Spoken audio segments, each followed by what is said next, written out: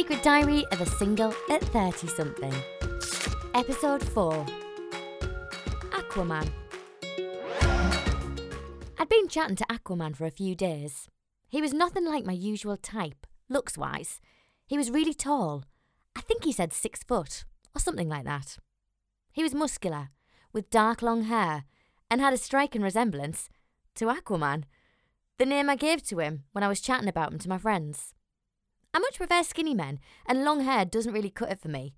But after a few disappointing dates, well, I decided to break away from my usual type, in regards to looks anyway.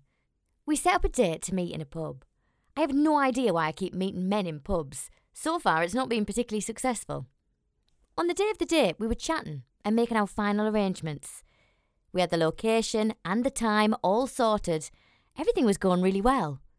But then, he asked me how I was intending to get to the date. I hadn't really thought about it.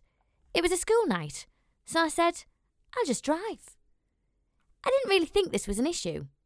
But then, about 30 minutes later, he cancelled the date, as he needed to work, due to some kind of emergency.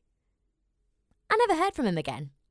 Maybe I'm reading into this a little bit too much, but I have a feeling he cancelled because I wasn't intending to drink alcohol.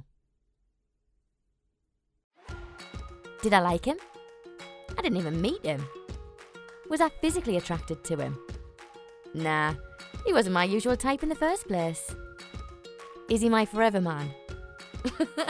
Of course not. All voices, names and identities have been changed to protect anonymity. Hear more from the Secret Diary of a Single at 30-something. Just hit follow, rate and review.